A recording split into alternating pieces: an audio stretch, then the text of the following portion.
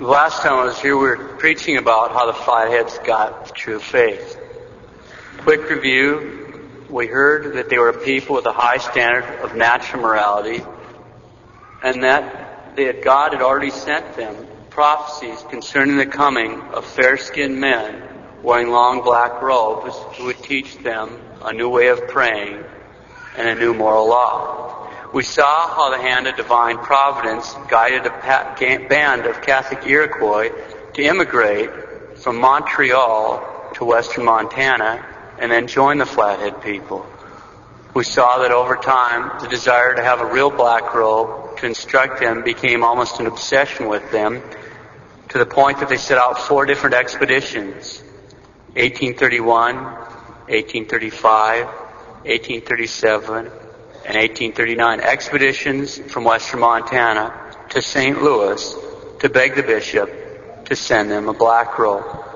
We saw that finally, a dear friend of St. Philippine de Cheyne, Father Pierre de Smet, S.J., was sent to start a mission in the Rocky Mountains for the Flatheads.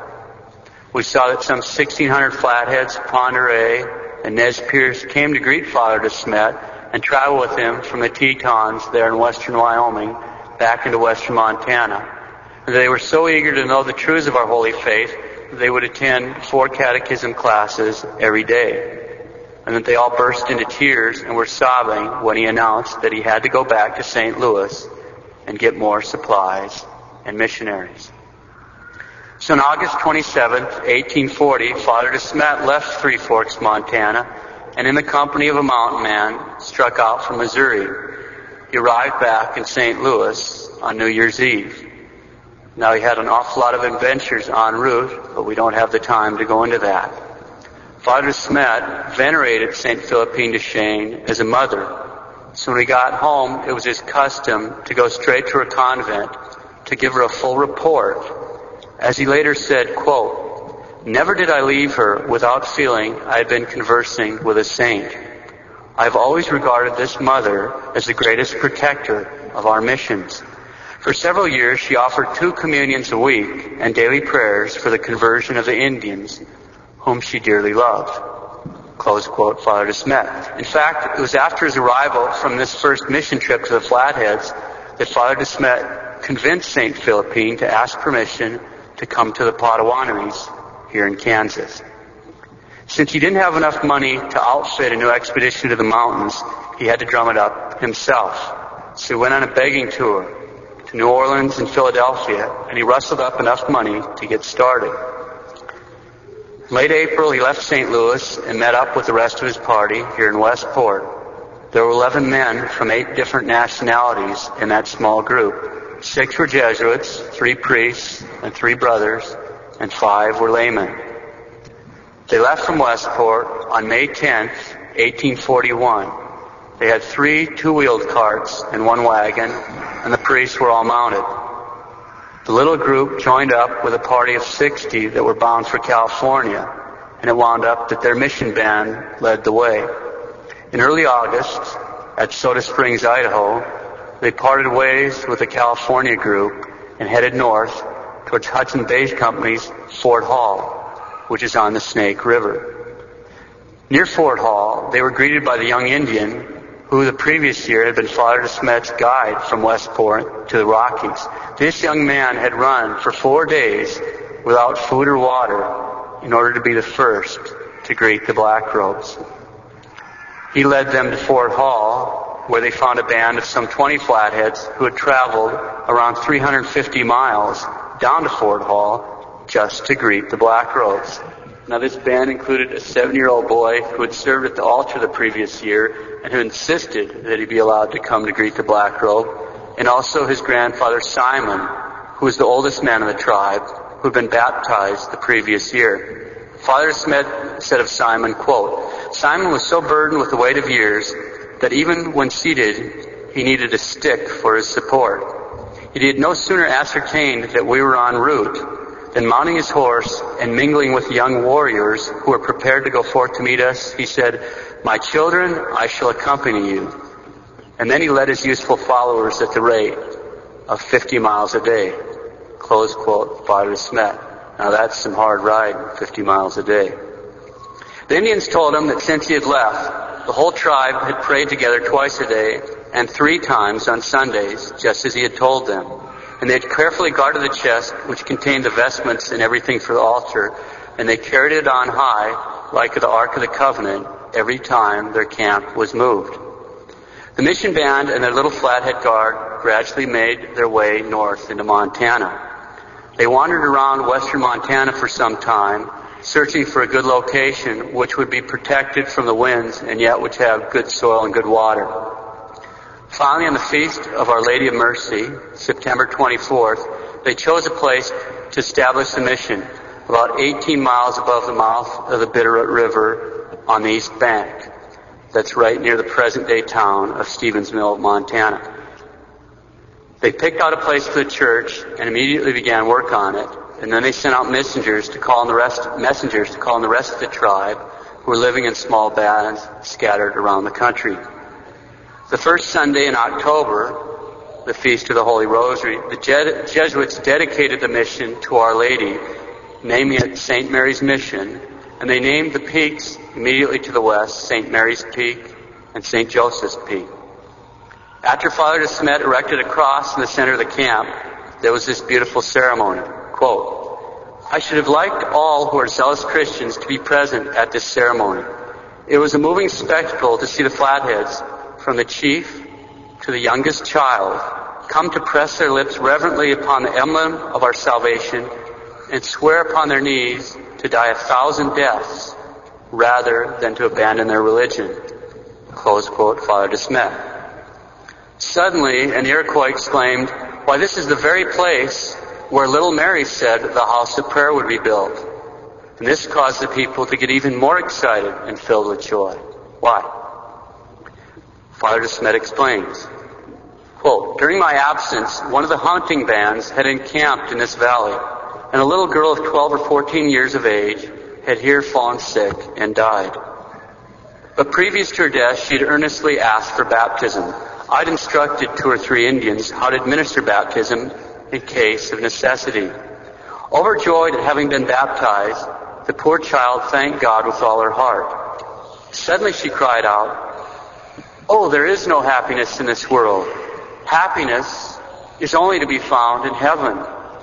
I see the heavens open and the Mother of Jesus Christ inviting me to go up to heaven.' Then turning to the astonished Indians, she added, 'Listen to the Blackgowns when they come. They have the true prayer. Do all they tell you. They will come, and on this very spot where I die, they will build the house of prayer.' After these words, she expired. The circumstances had been forgotten, and now suddenly it recurred to their minds." Close quote, Father de Smet. Even though the construction of the chapel and buildings had to be done at a rapid pace because of the lateness of the year, still they put first priority on the catechism classes. The chapel was completed in November, and the missionaries chose December 3rd, the feast of St. Francis Xavier, as the date for the baptism of the 202 adults they had prepared. As the date grew closer, all kinds of strange mishaps began happening. The translator and the sacristan would get sick just when they were needed most. Things would break. The day before the baptism, a weird tornado, now this is a tornado in December in the Rocky Mountains, a weird tornado came through the camp, ripping up trees by the roots and overturning 3 lodges. Obviously, the prince of this world was pretty disturbed by what was going on. On the feast of St. Francis Xavier, they were in the chapel from 8 in the morning till 9:30 at night. The great chief Big Face, who was almost 90 and who had been baptized the previous year, was present from the beginning to the end of the ceremony. During the ceremonies, St. Francis Xavier appeared on the epistle side of the altar to a catechumen of the Cree tribe, a man named Michael. St. Francis was standing in the air at about the height of the altar. He was wearing a surplice and a stole over his cassock, and he had on his head a hat like the fathers wore, a biretta. As the priest noted, St. Michael described this with such simplicity that it was absolutely impossible to be at all suspicious or to doubt him in any way. Their marriages were then solemnized. Because the Indians had been ignorant of the unity and indissolubility of the marriage bond, it often occurred that straightening out a marriage situation was very painful for everyone concerned. But since the Flatheads were willing to undergo any suffering, since they were willing to pay any price in order to be baptized and get into heaven, by Christmas, with very few exceptions, their marriages had all been blessed, and the entire nation had done everything, quote, necessary to merit the title of true children of God, close quote. Years later, one of the Jesuit brothers noted, quote, all these marriages kept good, but one. I'm glad to say that these were the chosen people of God, close quote. On Christmas, 150 more were baptized, including 30 Nez Perce with their chief and a Blackfoot chief and his family. And on that first Christmas at St. Mary's Mission, there was yet another astonishing event. Father De Smet, quote, Christmas Eve was rendered remarkable by an extraordinary event. A boy of about 12 years of age, who had for several months attended catechism, finding himself incapable of learning the prayers, gave up in despair and discontinued his attendance. On the eve of Christmas, his mother said to him, Paul, the Great Spirit will be angry with you and will never admit you into heaven if you do not learn your prayers. Mother, he said, the Great Spirit will have pity on me. I tried to learn my prayers and I have been unable to do it. However, I will go again and try. He then directed his steps towards the lodge of one of the catechists. On opening the door, he saw a person standing about 2 feet from the ground, in the midst of bright rays of light, dressed all in white. Under the person's feet was a sphere, a half moon, and a serpent with a strange fruit in its mouth. Above the person's head was a bright star. The heart was visible, and rays of light proceeded from it. At first he was afraid, was on the point of running away. But on taking a second glance at the person, he perceived a smile on the countenance, which filled him with confidence. He kneeled and begged of the person to teach him his prayers. Suddenly, he felt his mind clear and his heart warm. Such are the child's own expressions. And he recited the whole of the prayers without difficulty. He returned immediately and told his mother he knew his prayers. She could not believe it. He recited them in her presence, and he knew them so accurately that he corrected his sister, who mistook in 2 or 3 words. He then related the story. It soon became the subject of conversation among the Indians. None could imagine who the person was, nor could they ever decide whether it was a man or a woman. Unable to solve the problem themselves, after the lapse of several days, they came to us. I showed an image of an apparition of the Blessed Virgin to Paul. He recognized her immediately, with this difference, that he saw her with one star, with her hands joined before her breast, and with her heart visible. The circumstance of the single star coincided singularly with the festival of Christmas. The candor, the simplicity, the piety of the child, the perfect consistency of his answers to all the questions put to him, and above all, the fact that hitherto he had been unable to learn his prayers, and that on a sudden he was formed to know them perfectly, plainly shewed that our Blessed Lady had really favored this poor child in an extraordinary manner. This occurrence was the occasion of the conversion of a great number of Nez Perce. When the Flatheads told them of Paul's vision, they sent for the boy, questioned him, and cross-questioned him, till at length, fully convinced of the reality of the vision, they came into the camp, and after a course of instruction which lasted 2 months, they were all baptized. Close quote, Father De Smet. Father De Smet noted that several times Our Lady had appeared to the boy when he was sleeping, and at once she told him she was pleased that the first village of the Flatheads should be called St. Mary. Little Paul lived an angelic life until his death 2 years later. With the close of 1841, we'll close this story. There's an awful lot more to it. We just don't have the time. We've only hit the high points.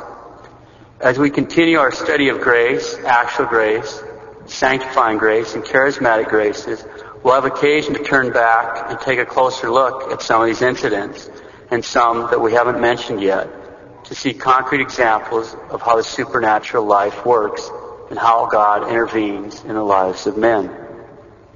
And if you're ever lost and find yourself up in Stevensville, Montana, the log mission built in 1866 is still standing and open from April to October. Right next door is the new church, which was built in 1954. Inside the new church are stained glass windows, including windows with Little Mary's vision of Our Lady, Michael's vision of St. Francis Xavier, and Little Paul's vision of Our Lady. They're stained glass windows that tell the story of how God saved this one particular pagan nation from hell.